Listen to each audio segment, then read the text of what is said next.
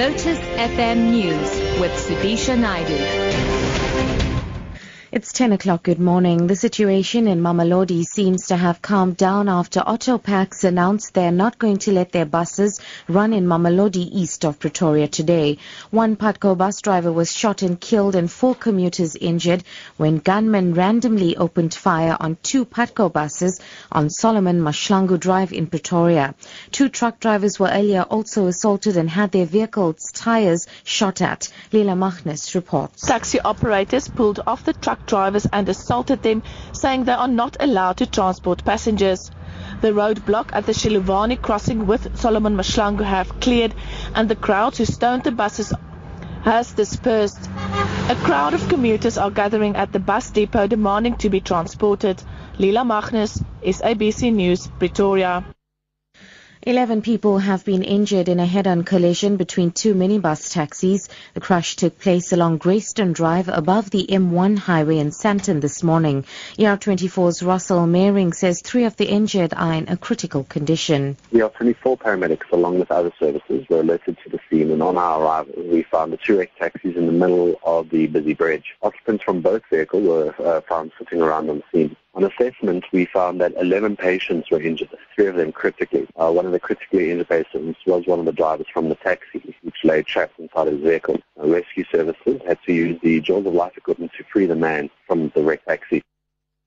Moving abroad, China has announced that it's investigating suspected manipulation of its stock markets after they suffered their worst collapse in years. The BBC's Martin Patience reports. Until a few weeks ago, the Chinese markets were among the best performers in the world. The Shanghai Exchange more than doubled its value in 12 months.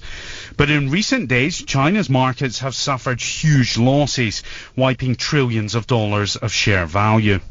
Now China's security regulator says it's investigating whether parties are mis-selling financial products. Analysts say there is now growing panic in the markets as investors try to offload their shares to stem their losses. Most African-produced films do not draw critical acclaim because their producers do not market them well enough to a global market.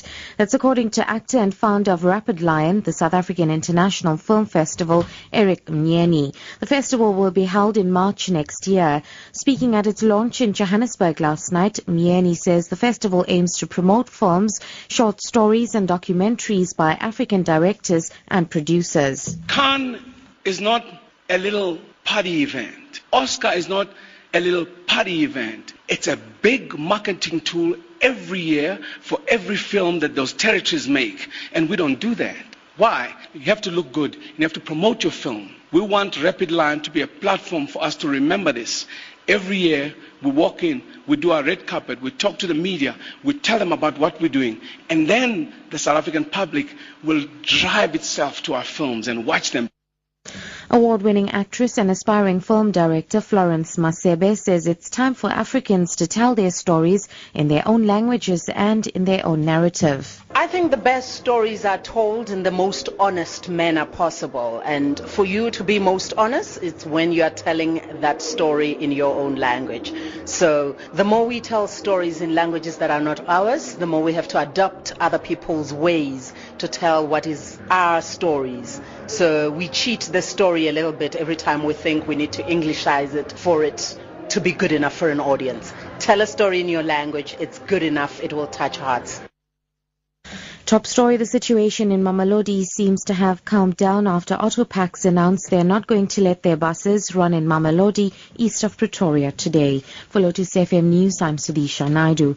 We have funeral announcements. The funeral service of Dubri Naveen Busant of 12 Bracken Place, Fernwood, Newcastle will take place today. The body will lie in state at the residence from 9 o'clock, proceeding to the Lennoxton Crematorium at 10:45 for cremation at 11.